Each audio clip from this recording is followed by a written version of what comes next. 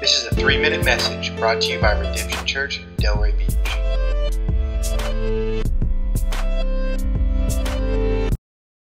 As we read through all the Gospels, the account of Jesus' life, we see conflict between Jesus and the religious leaders a lot. The religious leaders didn't like how people were following Jesus over them.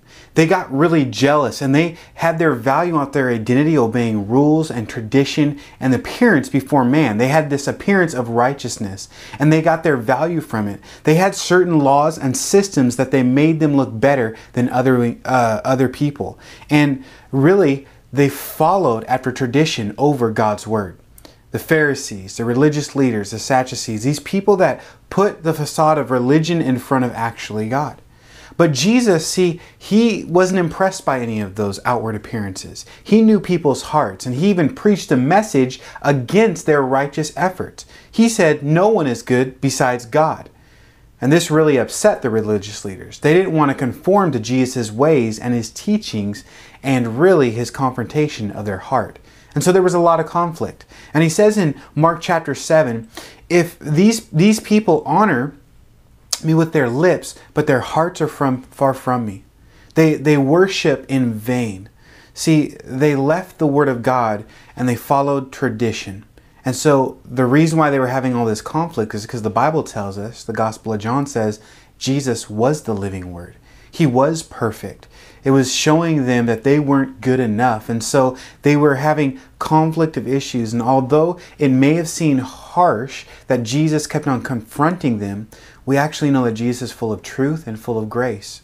That he actually loved those religious leaders. And this is why he did confront them. Because he wanted them to see their need for a Savior. See, he knew that God's word would point them to their heart.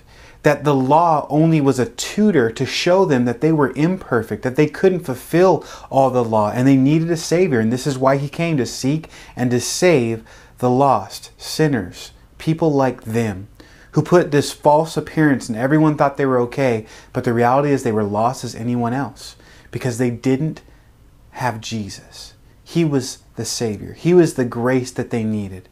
And so he kept on pointing them to him.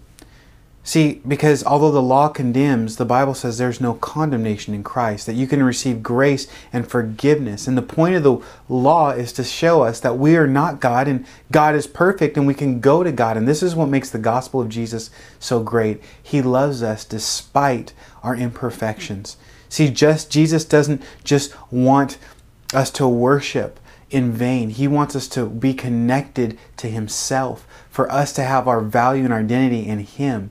And so he has given us his word so we can study and we can grow in it and build our faith. He hasn't given us this man-made tradition. And so I pray that we would study God's word together in spirit and in truth. And if God needs to confront us in the things that we do from our tradition or having any other value or identity besides him, I pray that he would do that as well.